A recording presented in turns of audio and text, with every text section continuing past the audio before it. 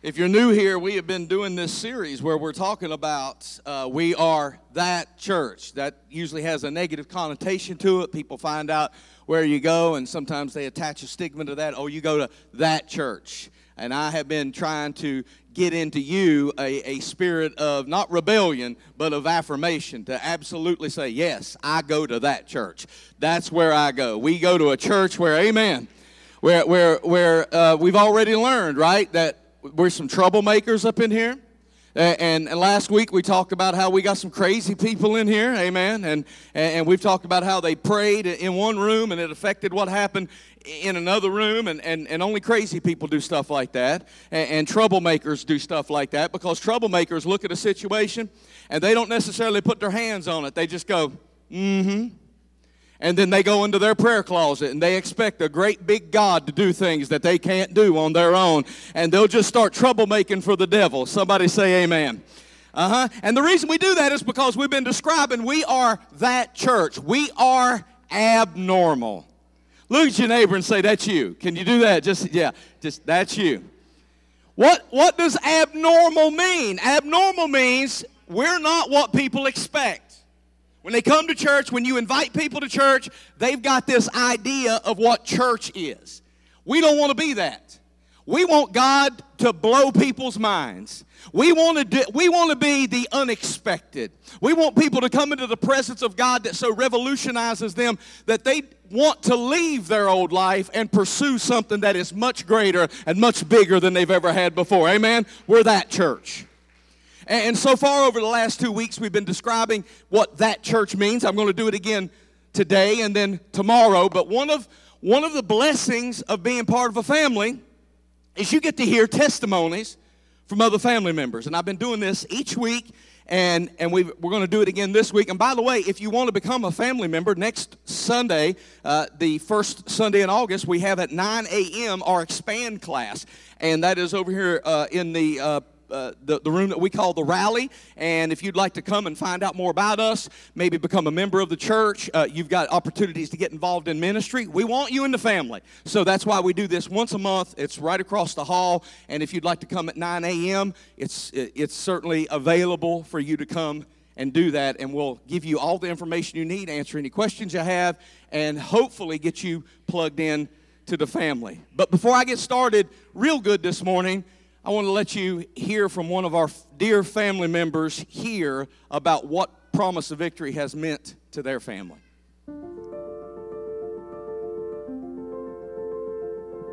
What Promise of Victory has meant to me is acceptance. You don't have to feel like you have to look a certain way or dress a certain way, that you can come how you are. And I'm usually the guy in a pro wrestling shirt and basketball shorts, but I don't feel like I need to dress any other way. And my family, it's meant everything. It's brought me and us closer to God. It's changed our lives drastically. And I'm just blessed to be here where the truth is preached and not just a watered down faith, but you get the whole good, bad, and ugly of it, the conviction. It's important. We started coming to Promise Victory full time about 2 years ago. It was right after a hard time in my life. I just lost my dad. He passed away from ALS, and it was a really hard time for me. I feel that Promise Victory has been a sense of comfort and peace for me. Just knowing that there was other people around, just showing a smile or lending a hug when I needed it the most. We really enjoy Promise of Victory. Our kids, they have grown tremendously in the faith. My son recently was in a summer program, and they asked him how he felt most confident, and his answer was being at church. He said this was a place that he was felt that he could be himself, and that he had his friends here, and that he felt loved. We love Promise of Victory, and we try to invite anybody we can to church with us so they can be a part of our family. Hi, my name is Levi Conley, and I like coming to this church. My name is Evan, and I like playing on the playground. My name is Sam Conley. I like the like to pray. We love Weapons of Victory. Amen. Amen. Funny story, and I just was talking about this yesterday at my daughter's birthday party. The day that my family moved here, it was so long ago that Phil and his older brother, Gary Jr., showed up at the house, which at the time was a trailer. I'll get into that this morning. I hope I'm not too emotional today because I won't be reliving some stuff from the past. But they showed up at the trailer park to help us unpack, and both him and his older brother was still in high school. And now they both got youngins running around here that are almost old enough to go to middle school, some of them. So, I mean, that's kind of ironic, the fact that we've been here that long, and I thought I was coming for a 3-year assignment. But more on that later. I'm going to ask you, if you would this morning, if you have your Bibles, to open them with me to Acts chapter 1. Acts chapter 1. We've been in the book of Acts all 3 weeks of this series. Why the book of Acts? Well, if we're going to talk about being that church, we ought to go back to that church, the one that started it all, where it all began, and find out how they did things, what they were involved in, and how everything worked out for them. I'm going to ask you, if you would this morning, we've only got 3 verses, and for the honor of the Word of God, I'm going to ask you one more time, if you would, to stand. And then I will let you have your seat, and I'm going to pray that you don't smell barbecue while I'm preaching. Verse 9 says this, "Now when he had spoken these things, while they watched," now this is Jesus. The he in this scripture is Jesus. While they watched, he was taken up, and a cloud received him out of their sight. And while they looked steadfastly toward heaven as he went up, behold, 2 men stood by them in white apparel. And verse 11 says, they asked this. Pay attention to this, because this is going to be the entirety of my message this morning. This question: "Men of Galilee, why do you stand gazing up into heaven? This same Jesus." I want to say that again, but I want you to say it with me, okay? This same Jesus, who was taken up from you into heaven, will so come. I want you to say those 3 words with me. Will so come in like manner as you saw him go into heaven. Why are you gazing up into heaven? This same Jesus will so come. This same Jesus will so come. Why are you standing around watching the clouds? Don't you know this same exact Jesus will so come? Anybody excited this morning about this Jesus? Amen. You can be seated in his presence. I know in a crowd this size, I've got some people who just love to wait, right? You've got the patience of Job, and you just love to wait, right? I mean, I've got some people in here, you love to go to the DMV because you're like, I'm going to get to sit there for an hour and a half. You love it, right? Some of you go to Walmart, and the lines is all the way back to the cosmetic stand, and you're like, this is my people. I found my tribe. I'm just going to wait and wait and wait. Don't you love to go to the post office, and the line's all the way out the door? You just love that, right? Go to the bank, and everybody is getting checks cashed. Like that's your, no, we very seldom do we like to wait. And if given the option, none of us choose to wait, right? And the scripture that we're looking at this morning tells us one thing, and that one thing is this: even when it's promised to you, often God makes you wait for it.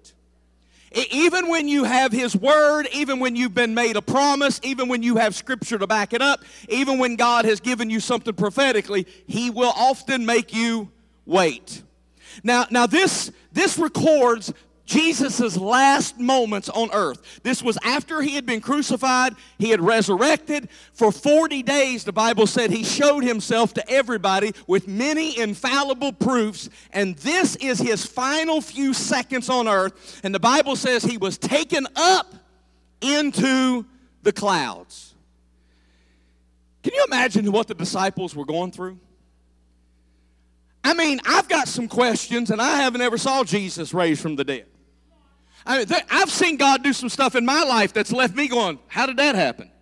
I have some questions. When I get to heaven, I've got some stuff I'd love to clear up. And these disciples, no doubt, have some questions. They have some questions about why he let himself get killed, and they obviously probably have some questions about how he rose from the dead. And then if you stood here and watched a dead man who raised from the dead go back into heaven, you'd have a few things you'd like to clear up. Amen? I mean, for them to be standing there slack-jawed is totally understandable. It would be hard for you to go back to work, clock in, and just start doing your daily tasks again if you just watch Jesus go to heaven. And yet here comes two men dressed in white asking them, why are you standing around watching for? Jesus said, what do you mean, why am I standing here? I mean, sometimes we read the Bible so spiritual. Like, well, of course, they should just get back to work. Of course, this is what Jesus prophesied. I've got some of you that can't sleep at night if you don't have money to pay your light bill. And these brothers just watched Jesus raise from the dead and then go into heaven. Of course, they're standing around going, what just happened here? And they got questions about how the kingdom is going to be built. Jesus is the only preacher they've known. And now Jesus is gone. He's the one that healed the sick. He's the one that cast out devils. He's the one that had all wisdom. And now he's not here. We just watched him go up into heaven, and he expects us to start a church. He expects us to lead all these other people, and we don't know what we're doing. Nobody's ever been to Oral Roberts Seminary. Nobody's ever went to Lee University. Nobody knows how to do these things. Nobody knows how to put a proper sermon together. These guys have their minds blown. And the Bible says Jesus is gone. I'm going to drop some words this morning, as I have every week of this sermon series. The first week, we were troublemakers. No church likes to be called a troublemaker, but sometimes we want to be troublemakers for Jesus. Last week, I told you that we need to be a little crazy. And this week, the church really needs to become ridiculous. And the reason I say that is because Jesus is gone, and they are left with a ridiculous assignment. They are left with a task that is well beyond what they are capable of doing. They are scanning the sky, and let's be honest, we would be too. They're standing here just looking up into the clouds because they just saw something that you shouldn't see. And these two men come in white and say, why are you standing here staring at the sky? What he was actually saying was this: you have a job to do. I know Jesus isn't doing what he used to do in your life, but his assignment for you goes beyond this moment.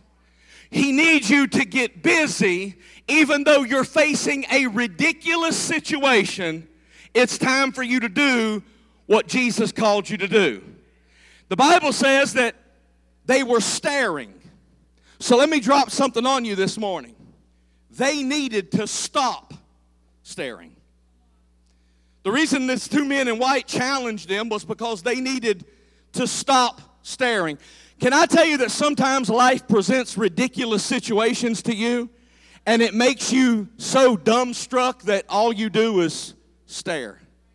No matter how hard you try, you cannot wrap your mind around why your child backslid. You raised them in church, you taught them right, you did the right things, you read all the books, and you cannot understand it's ridiculous that my child backslid. Y'all not going to help me this morning. It's ridiculous that I didn't smoke and I ended up with cancer.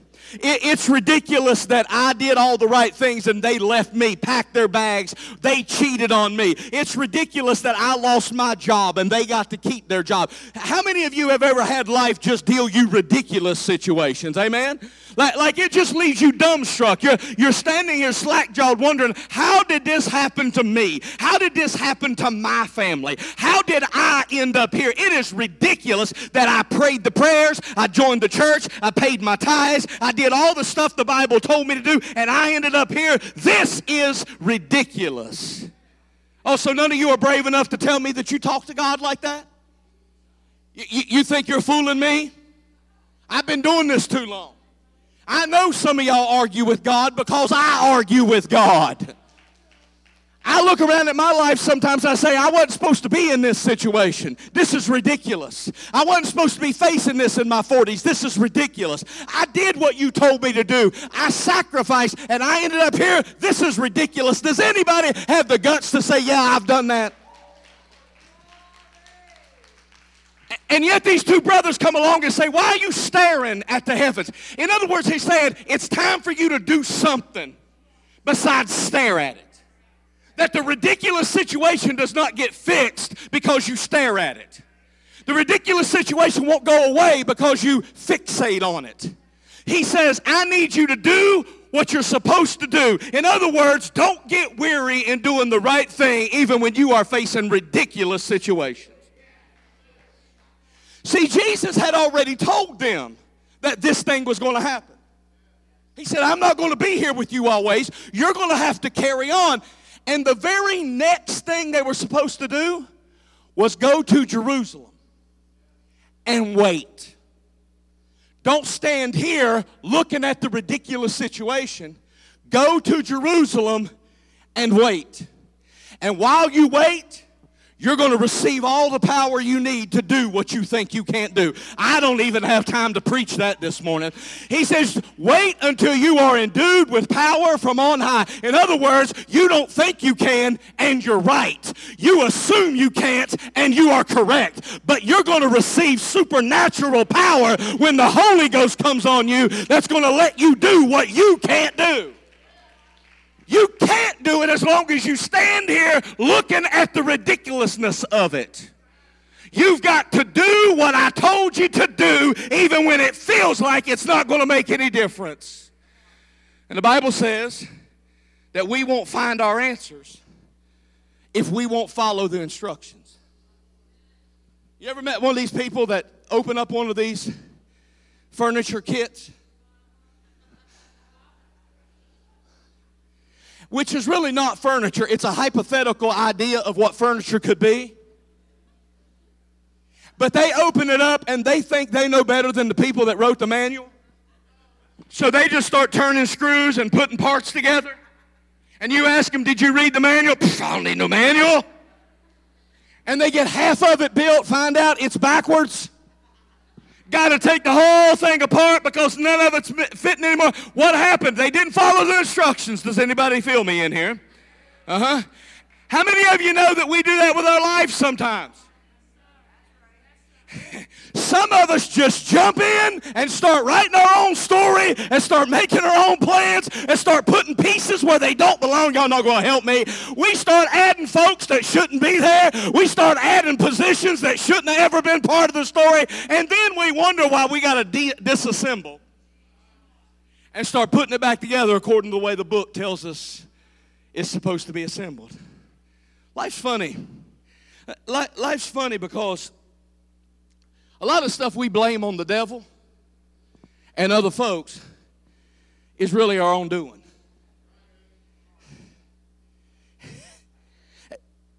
If you're waiting on an answer from heaven, the best advice that I can give you is follow the instructions. If you're wanting a better life, if you're wanting a better existence for yourself, the best advice I can give you is follow the instructions. Go back and read the Gospel of John. You'll find out that they ran out of party juice at a wedding. And they came to Jesus, and Jesus said, go fill up some water pots. They wasn't wanting water pots. They wanted party juice. It is ridiculous. Y'all not going to help me. See, I've tied this whole thing together already. It is ridiculous for me to tote water. Water is heavy. I don't know if you've ever toted water. When I grew up, we didn't have running water in our house, so we had to carry water from other places to get it inside the house. And I'll tell you, as a 7-year-old boy, water is heavy. It is not easy work to go out on a hot July day and tote water. And it makes no sense to follow instructions that don't make no sense. And today's generation don't know nothing about that because they think they know everything. And they just think everything is stupid and they don't have to follow any of the instructions. But when I was little, you didn't dare tell your mom and daddy that's stupid. Because I can still taste the back of my daddy's hand telling me, that he was right and I was wrong. Y'all not going to help me? And it's ridiculous to follow instructions that are ridiculous, but Jesus said fill up water, because if you follow the instructions in a ridiculous situation, you'll get ridiculous results. Yeah, he said go get some water and you do what you can do, and then trust me to do what only I can do, and I'll make up the difference. He told the apostles, oh, you fished all night, did you? And you didn't catch no fishes. Oh, you did what you could do and it didn't work. Well, I'm going to give you another instruction. Go back out to where you used to be, but go a little deeper and do it all over again. And that is ridiculous, Jesus. You are a carpenter. You don't know a thing about fishing. I'm a professional. I've done this before. I know that morning is not the time to go out and try to get fish, especially out in the deep part. It's ridiculous. But if you follow a ridiculous instruction, you'll get some ridiculous results. I wish I had a witness. He looked at the people in Bethany. He said, oh, you sealed up Lazarus' tomb, did you? You rolled a rock in front of it because you gave up hope. You don't think that anything good can come out of a tomb that's got death in it. But if you'll roll the stone away, they said, Jesus, that's ridiculous. Surely he stinketh by now. It is a ridiculous instruction to have me roll away a stone. Well, I'll tell you this, if you have a ridiculous instruction and you follow it, you just might see the dead come to life. You just might see the things that you thought was over and done come spring forth and come right back to life. Ridiculous. God, that's ridiculous. You want me to love my neighbor? That one? You don't know what they did to me. You don't know what they said about me. You don't know how they treated me. Jesus, that's ridiculous. You want me to go home and love that man after he talked to me? Oh, it got quiet in this mortuary. I will not go home and be sweet to that man. Did you hear the way he spoke to me? That's ridiculous. Sure is. It sure is. It was also ridiculous for him to look forward to coming home from work after the way you greeted him the last 27 years. Oh, did you hear how quiet every woman in this church just transferred their membership? It's ridiculous, Jesus, that you want me to love them when they don't love me back. Follow the instructions. Even when the instructions are ridiculous, because ridiculous following is the only way to see ridiculous results. Ridiculous obedience is the only way to see ridiculous outcomes. Second reason he didn't want them to keep staring was they needed to start praying for what they were looking for. What had Jesus told them? He said, go into the upper room and wait for the Holy Ghost. Standing there looking at the ridiculous situation was not going to get them the Holy Ghost. I'm going to go one step further and say this. It would have been real easy for them to say, why do we have to pray for something Jesus already promised us? He already promised us that we would be endued with power from on high. So why should we go into an upper room and start praying for something if he already promised? Jesus promised me a good marriage. Why do I got to pray for it? Jesus promised me a great job. Why do I got to pray about it? Jesus promised me my whole family would be saved. Why should I go lock myself in a chamber and pray about it? See, we often forget the importance of prayer in our moments of waiting. It seems ridiculous for me to tell Jesus what he already told me. Hey, God, your word said. Hey, God, your word decrees that if I get saved, you'll save my whole house. Like God don't know he said that. It seems ridiculous for me to remind him of what he already told me. But if I want what the book says, I got to be ridiculous enough to walk around and tell everybody I know you don't see the fruit in my life, but I'm just ridiculous enough to claim it. Even if it ain't in my account yet, even if I haven't got the judgment yet, even if I haven't got the settlement yet, I'm just dumb enough to reclaim that the book is ridiculous, and I'm a ridiculous believer that whatever he tells me, I'm going to tell everybody.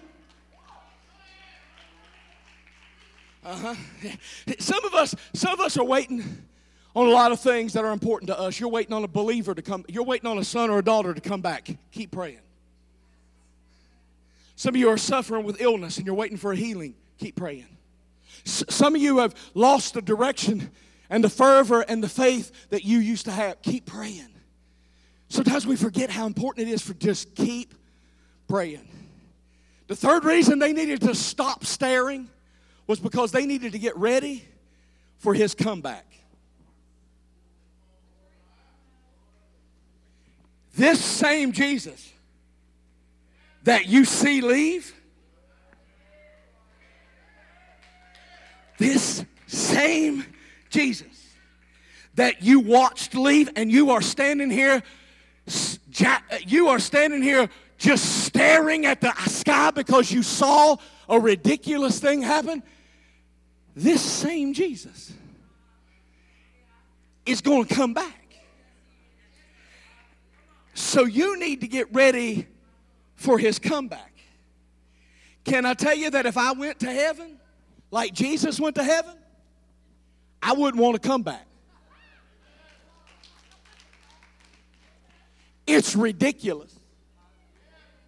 It's ridiculous for you to think anybody went to heaven and because you cried at their funeral, they want to come back. I know they loved you. They did. They thought the world of you. But heaven is a whole other thing. And those of us that make it there don't miss nothing that we left here. We just want what's here to make it up there with us so they can experience what we experience. Somebody say amen. God never intended for you to live here forever. He never intended for this. This is not your destination. He's got a better place for you. Somebody say amen. As a matter of fact, let me just paint a picture for you. Imagine the most beautiful sunset you've ever seen. Imagine the place that you love to vacation the most in the whole wide world. That place don't compare to heaven. I'm talking about the most beautiful landscape that you have ever laid your eyes on, and you would love to sit there on that beach and look at that blue water until Jesus comes back. I promise you, once Jesus comes back, you would not want to go back and put your toes in that sand, because the Bible says that everything that you know and everything you have experienced, God made it all in 6 days. If you think what you saw in Florida on the beach was beautiful, imagine what heaven must be like, because Jesus has been building your house for 2,000 years. And if he did all of this in the span of 6 days, what must heaven look like? Wow. So the Bible tells us that God has prepared heaven for everybody who loves him. Hebrews 11:16 puts it like this. But they were looking for a better place. Say a better place. I don't care how nice your home is here. Heaven is a better place. A heavenly homeland. That is why God is not ashamed to be called their God, for he has prepared a city for them. Can I tell you that heaven is not a reward because you did good? Can I tell you that? Heaven is a natural result of you being God's family member.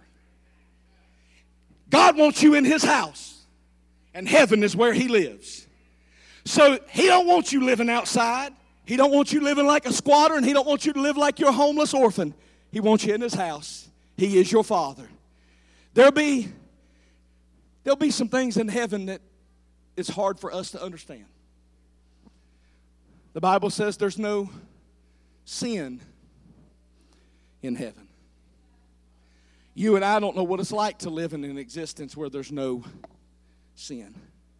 The Bible says there's no darkness in heaven, and yet there's no street lights. I don't know how some of y'all are going to know when it's time to come home.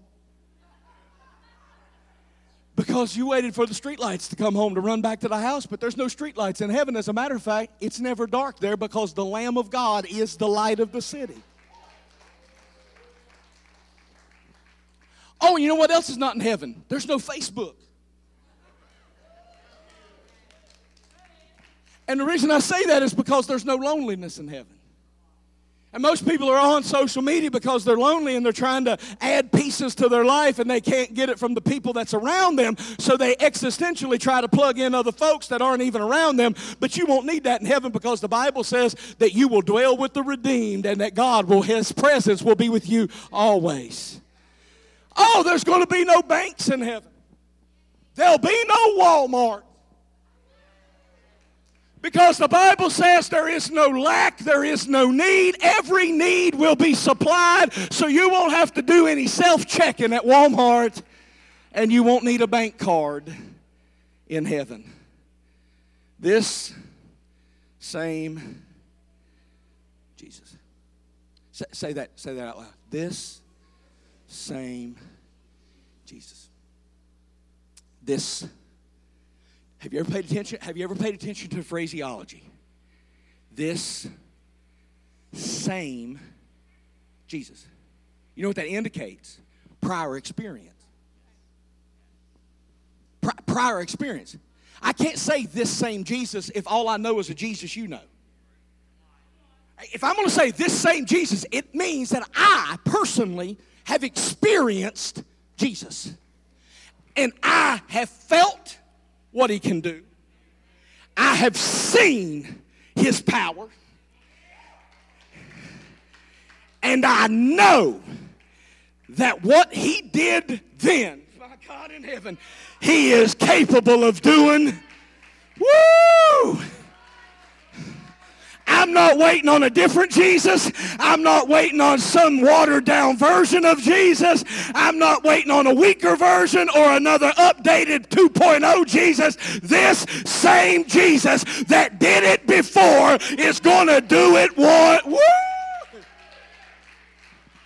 This same Jesus that raised Lazarus, this same Jesus that fed the 5,000, this same Jesus that spoke to the wind and rebuked the waves and they laid down, that same Jesus that has been there for me in my midnight hour, that same Jesus that was a friend who sticks closer than a brother, that same Jesus that changed my life, that same Jesus that made a way where there didn't seem to be a way, that same Jesus that spoke the words of life into my dead places and caused stuff to spring back up, that same.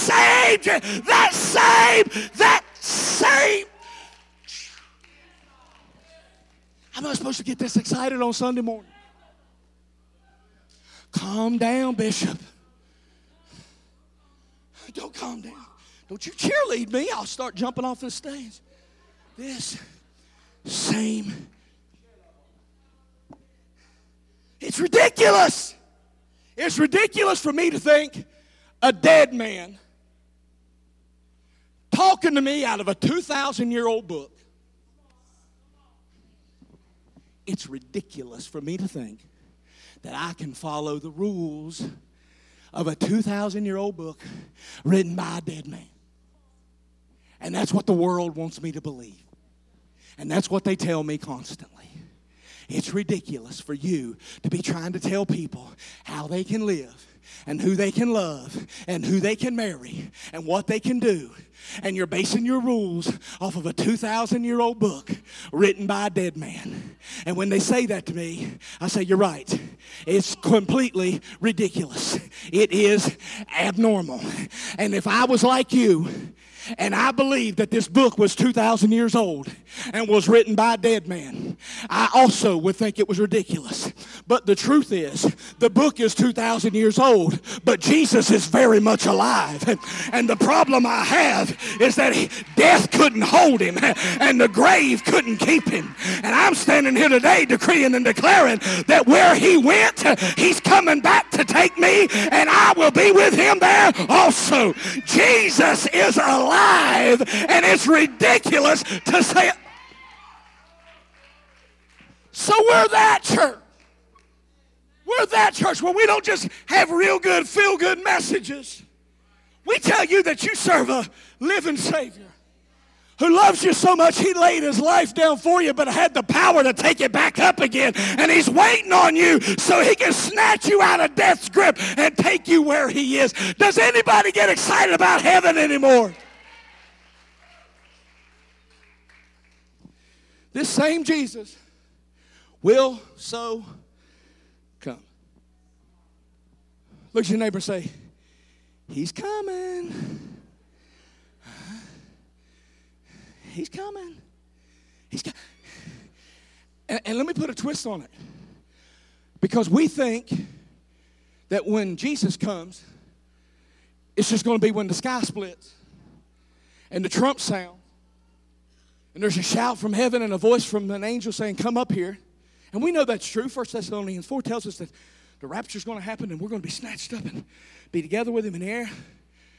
But can I tell you something? As a pastor who loves people, you don't have to wait to heaven for Jesus to come. Jesus is coming to some of y'all right now. Some of you, while you sit under the sound of my voice, Jesus is coming and he's walking the aisles and he's wanting to touch your infirmities and he's wanting to heal your sickness and he's wanting to bring you out of a dark place and show you the marvelous light. Some of you, while I'm preaching this message, have been wondering how long that you were going to be stuck in addiction, and you pray that you don't die the next time you take that hit. I'm here to tell you that Jesus can take that taste away from you and heal you and make you whole. I'm telling you that people that are struggling with sexual lust and perversions, and you think this is the way God made me, but God will walk the aisle and touch you one time and completely revolutionize your life. Jesus will come to you right here, right now, and do what only. So we're that, oh, you're that church. You're that ridiculous church that thinks that God wants us to be holy. No, God don't expect you to be holy.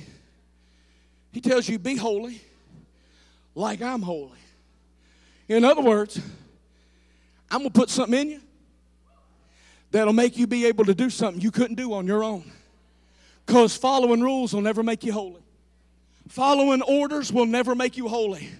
But falling in love with Jesus and accepting him and receiving that Holy Spirit and letting him have total control of your life, that makes you holy. It's ridiculous. This preacher's ridiculous. I am. I'm proud. Because before I was part of that church, I was that preacher. Most of you don't know this. Because there was only 13 people when we came here.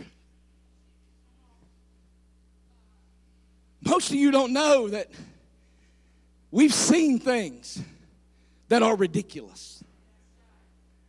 We've experienced things that are ridiculous. We've watched miracles happen in the sanctuary that were ridiculous. Oh, yeah. And in case you didn't know it, you're sitting in a ridiculous building this morning.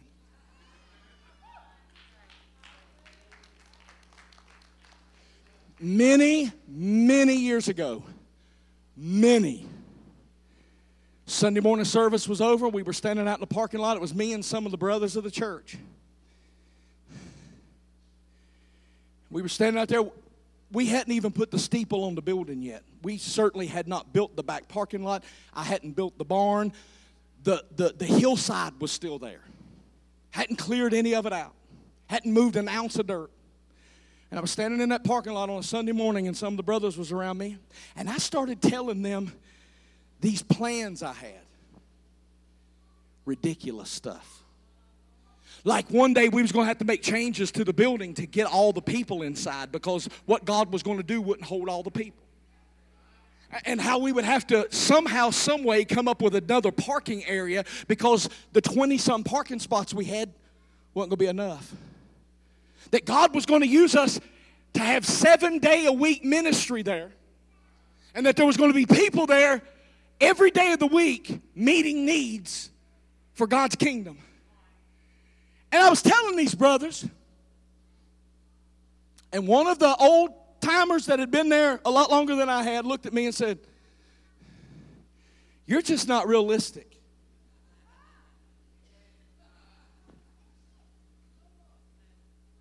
Now listen, I was young. I didn't have any experience at building nothing. I knew that what I was proposing was ridiculous.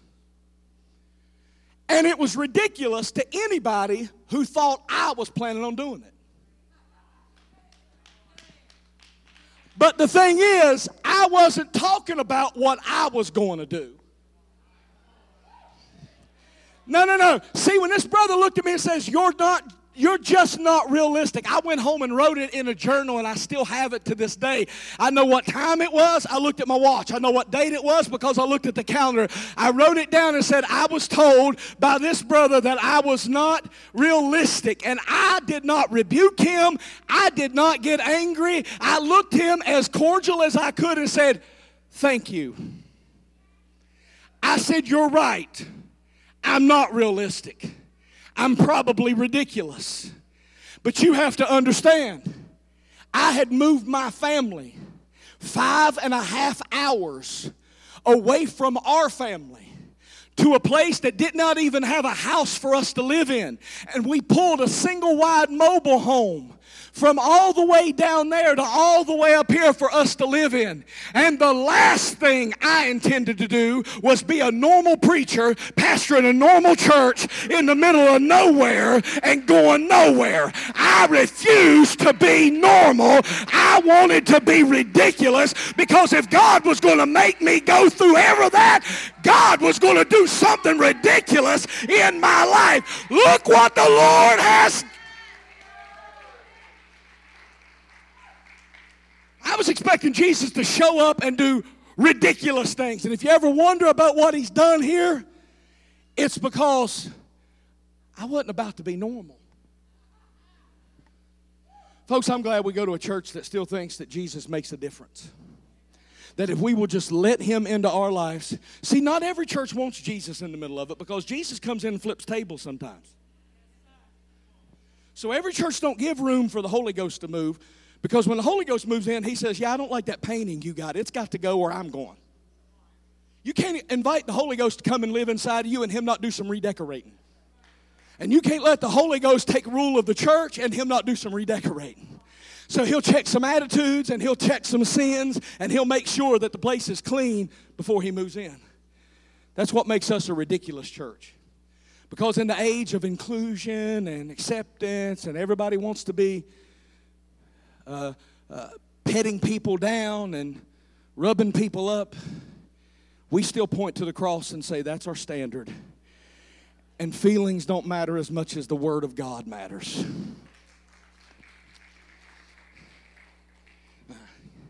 And I'm going to end with this, because some of you have ridiculous problems in here. Some of you have ridiculous situations. Can I tell you that things that you run away from, Jesus walks right into? Your ridiculous, scary, overwhelming circumstances don't bother Jesus a bit. He walks right into what you are trying to leave. There's a paralyzed man in the book of Mark who couldn't walk, and Jesus looked at him. Jesus did not put oil on his head. He didn't speak in tongues. He didn't make him fall out on the floor. He didn't get 4 prayer partners to prophesy over him. He didn't call for the elders of all the cities to come. He looked at him and told him to do something that was ridiculous. He said, take up your mat and walk.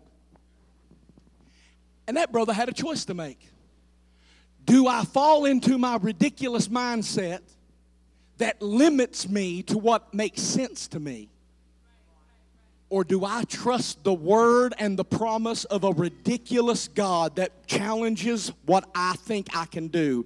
And if Jesus says it, that makes it so. I wish I had some ridiculous people in this church. He gave him a ridiculous challenge. And I'm sure he's saying to himself, don't he know I'm crippled? Don't he know I've tried and failed before? I tried to get up and do this. That other preacher laid hands on me and it didn't work. But the Bible says that if Jesus calls you, can anybody hear the Lord calling them to some ridiculous things in this church? Does anybody in this ridiculous church hear the voice of the Lord calling you to ridiculous things? Well, I want you to know that if Jesus says you can, you can. It should not matter whether the bank account says you can. It shouldn't matter whether the boss says you can. It shouldn't matter if your husband or wife tells you can. If you hear the voice of the Lord telling you to do what only He can do in your life, it might sound ridiculous, but church, if He says you can, I'll go one step further. Go over and read the Gospel of John, chapter 8, and you'll find a woman called in something that she couldn't quit. A woman caught in the act of adultery. You know the story. They bring him to Jesus. They want to challenge Jesus. They didn't care about justice. They didn't care about that woman. What they cared about was putting Jesus in a bind to where he was going to have to rebuke the law of Moses, or he was going to have to break the law of Moses. They wanted to use this as an example to get Jesus broken in his theology. And what Jesus did was get down on one knee and start writing in the sand. Scholars have debated, and we've made jokes for years about what Jesus wrote in the sand, but all we know is this: from the oldest to the youngest, they dropped their stones and walked away. Until when Jesus finally got done writing in the sand, he looked up. Hey girl, where'd your accusers go? She said, I have none, Lord. He said, neither do I condemn thee. And then he told her something ridiculous. I don't condemn you for what you've done. We're not perfect. We make mistakes. Jesus said, I don't condemn you for what you've done, but I'm about to give you something ridiculous. Go and sin no more. We don't know what this young girl did when she left Jesus. We don't really know what she was doing before she met Jesus. But I know that he gave her a ridiculous command that day, because every one of us are sinners. Every one of us have issues. Every one of us have flaws. And he told her to do something that some of you are sitting here this morning convinced that you can't. Some of you have addictions and you're convinced, I can't quit. Some of you have lust issues and you're convinced, I can't quit. Some of you have problems in your marriage and you're convinced, my marriage can never be fixed. Some of you have problems in your relationships and you're convinced, I can't ever. But I'm here to tell you that God doesn't tell you to do something unless it's possible. That when he gives you a ridiculous command, if you'll follow his ridiculous instructions, you can receive a ridiculous outcome. I wish I had somebody in this church that believed in a ridiculous moving God. This same Jesus is coming. Coming to you. Coming to your house. Coming to your neighborhood. Coming to your marriage. It's ridiculous. It's ridiculous. It's ridiculous to ask blind eyes to see. But when Jesus says you can, it is ridiculous to think a dead man can come out of a tomb. But when God's voice calls, even death can't hold Lazarus back. Walls of cities don't just fall down on their own. That's ridiculous. How are we going to infiltrate Jericho, God? You want us to just march around the city for 7 days and, by the way, not talk? Well, that just knocks out most church folk right there. They had to march around these walls and not talk to each other, not complain about how dusty it was, not complain about how hot it was. They just had to walk. That's ridiculous. Ain't God going to send a tank or a dragon or something? I mean, what's God going to do? He's going to just make us walk around these walls and expect Jericho to just let us in? It's ridiculous. But the more ridiculous instructions you follow, the more ridiculous results you get.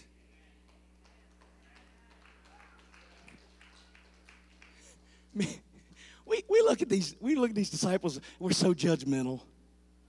They're in that boat, they see Jesus, storm's raging, they think they're going to drown, they look out, they think he's a ghost. Peter says, Jesus! Hey boys, I think it's Jesus. No, it's a ghost, Peter. You don't understand that in those days when they saw a ghost, legend was that sailors thought if they saw a ghost, it meant the ship was going down. So these boys thought they were dying. When they saw that ghost, they said, well, that's it. We're done. Peter gets on the bow of the ship and says, Jesus! Jesus, is that you? If it's you, Jesus, tell me to come, because I don't want to be in this boat. I'd rather be with you. And Jesus didn't give him a class. He didn't throw him a life preserver. He says one word. You look at them and you are so judgmental about how they should have had greater faith. Are you kidding me? All Jesus does is says, come. The storm is raging. The wind is blowing. The waves are crashing. They think their ship's going down. This is not just some little leisurely stroll by the pond. They think they're dying. Come. And it's ridiculous to think a man can walk on the water. Absolutely ridiculous for Peter to ever take one step over the edge of that boat. Ridiculous. But ridiculous obedience to ridiculous instructions brings ridiculous results. So where are all my people this morning that are facing ridiculous challenges? Where are you at? Where are all my people that have prayed a ridiculous amount of time and nothing seems to be happening? Where are you at? Because I've got good news for you. Somewhere, no matter where you are, you're not very far away from one of Promise of Victory's very finest ridiculous people. No matter where you are in this room, there is somebody in your row or in your section who operates in ridiculous faith.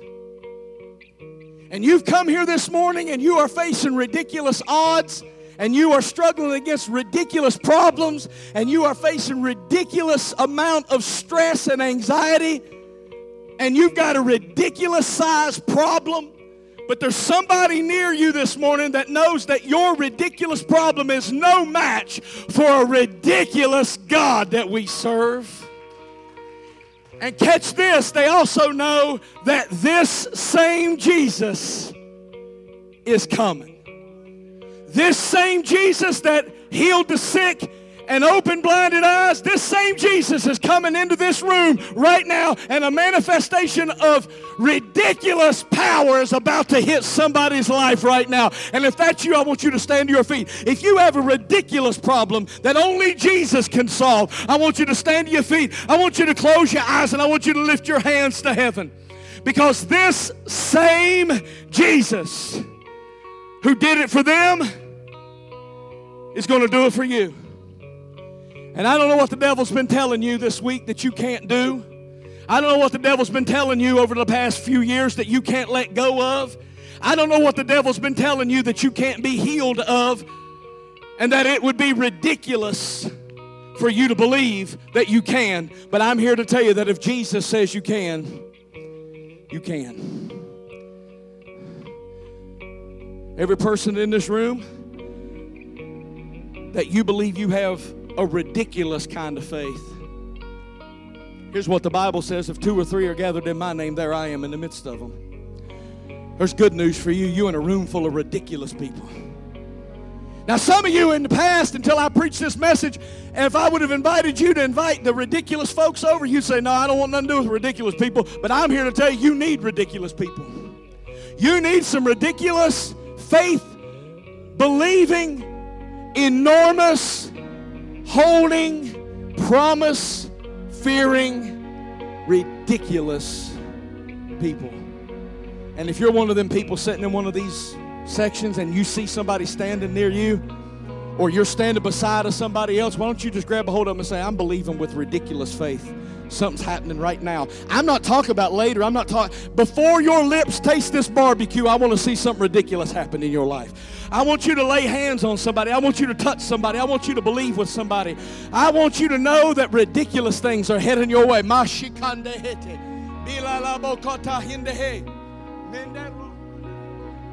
Where's that brother? I'm going to pray for his wife.